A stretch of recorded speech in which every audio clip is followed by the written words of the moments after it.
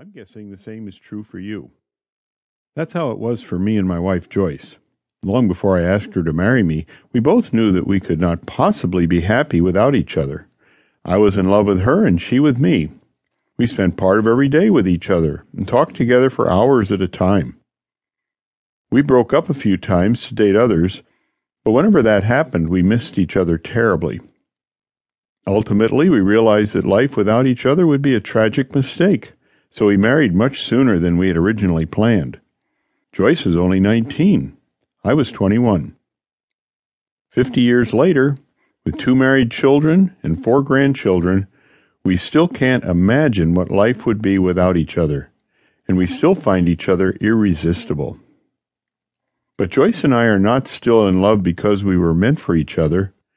It might seem that way, but it isn't true. The reason we're in love is that we have consistently done things for each other that have kept our love alive. For 50 years, we've been keeping the 4 promises. Before we look at each other's promises and how they can guarantee your love for each other and the success of your marriage, let's look first at how the feeling of love works. What is it that makes you fall in love with each other? And what could cause you to lose that love? Romantic love and the love bank. The feeling of love, I call it romantic love, is quite predictable.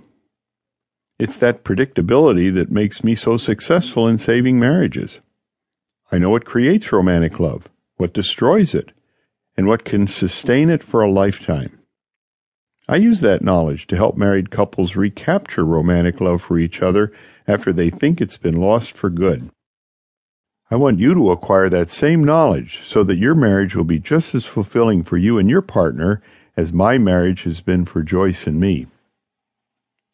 But to understand how romantic love works, you'll need to be introduced to a concept I call the love bank. There's a love bank inside each one of us. Our emotions use it to keep track of the way people treat us. Every person we've ever known has an account in our love bank, and their balances are determined by how we feel when we're with them. If someone makes us feel good, love units are deposited into their account. But if we feel bad around this person, love units are withdrawn. The better we feel, the more love units are deposited. The worse we feel, the more are withdrawn. Our emotions use the balance in a person's love bank account to advise us as to whether or not we should spend time with that person. When someone has a positive love bank balance, more deposits than withdrawals, our emotions encourage us to be with that person by making us like him or her. But when someone has a negative balance, more withdrawals than deposits, our emotions encourage us to run for cover by causing us to dislike that person. The larger the positive balance in our love bank account, the more attracted we feel to someone. For example, if 200 love units accumulate, we feel comfortable around that person. If 500 love units accumulate, we may consider him or her one of our best friends. But something special happens when the love bank balance of someone of the opposite sex reaches a critical threshold of, say, 1,000 love units. Our emotions give us an extra incentive to spend as much time as possible with that person, even for the rest of our lives. That's the feeling I call romantic love.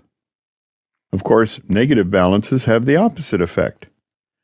Just like a checking account, a love bank account can be in the red when love units continue to be withdrawn after none are left. If a man at work who's been annoying eventually has a love bank balance of negative 200, our emotions will make us feel uncomfortable whenever he's around, even when he's not doing anything that's annoying. And someone with a love bank balance of negative 500 will seem downright repulsive. Our emotions want us to avoid that person whenever possible. But whenever someone has a very large negative balance, say negative 1,000 love units, our emotions go to great lengths to encourage us to avoid all contact. That's when we end up hating the person. It happens automatically if someone's balance in our love bank dips to that critical low point. We don't end up reaching the hate threshold with most people because we avoid having contact with them before their love bank balance falls that far.